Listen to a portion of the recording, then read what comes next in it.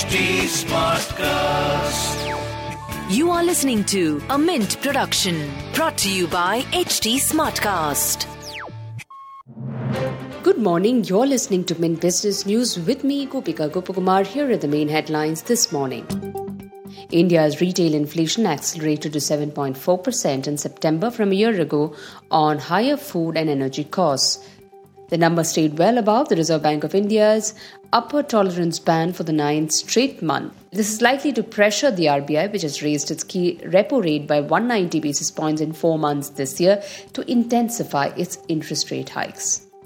EdTech unicorn Byju said it will lay off 2,500 employees, accounting for 5% of its workforce over the next 6 months, as it aims to become profitable by March 2023. The job cuts are planned across product, content, media and technology teams in a phased manner to avoid duplication.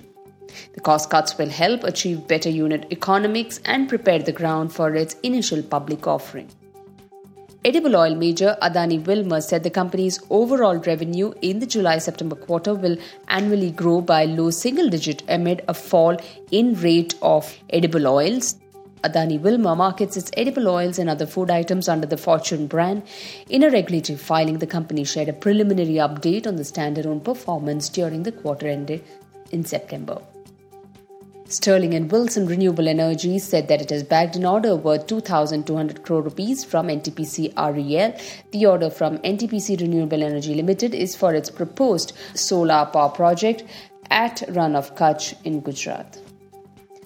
The central government scrapped the privatization of Steel Authority of India's Bhadravati steel plant. This is due to insufficient bidder interest. The government has invited an expression of interest for divesting sales 100% stake in Vishveshwaraya Iron and Steel Plant in Karnataka in July 2019. The Department of Investment and Public Asset Management said multiple EOIs have been received and their qualified bidders had conducted due diligence. Reliance Power and subsidiaries signed definitive documents with Varde partners to raise debt of about 1,000 crore rupees. The proceeds will be utilized to raise debts. Multiplex chain company PVR received shareholders' approval for merger with rival Inox Leisure.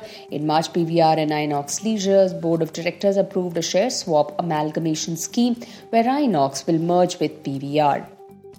Bharat Heavy Electricals Limited has entered into strategic MOUs with Coal India Limited and NLC India Limited for setting up coal gasification-based plants. Under these MOUs, BHEL will jointly set up a coal to ammonium nitrate project with CIL based on the gasification of high ash Indian coal.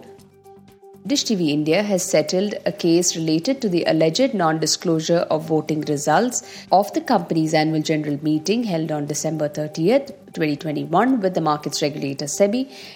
The direct-to-home operator Dish TV, its promoter Jawaharlal Goel, Group Chief Executive Anil Kumar Dua, Compliance Officer Ranjit Singh and Ashok Matai Kurian, who was director of the company, has settled the case. SBI and HDFC have announced discounted interest rates at 8.4% as part of the festive offerings.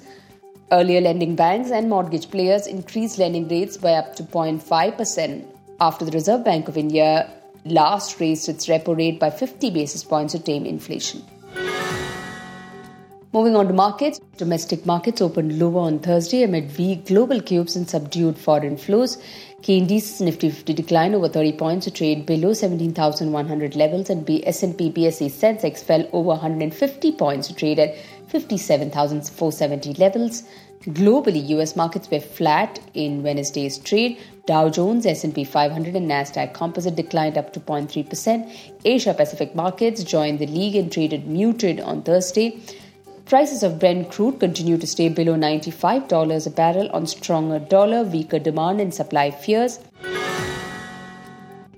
In business term of the day, we look at Asset Reconstruction Company or ARC. It's a specialized financial institution that buys the NPAs or bad assets from banks and financial institutions so that the latter can clean up their balance sheets. With that, it's a wrap on today's edition. Thanks for tuning in. Have a great day. See you tomorrow. Bye-bye.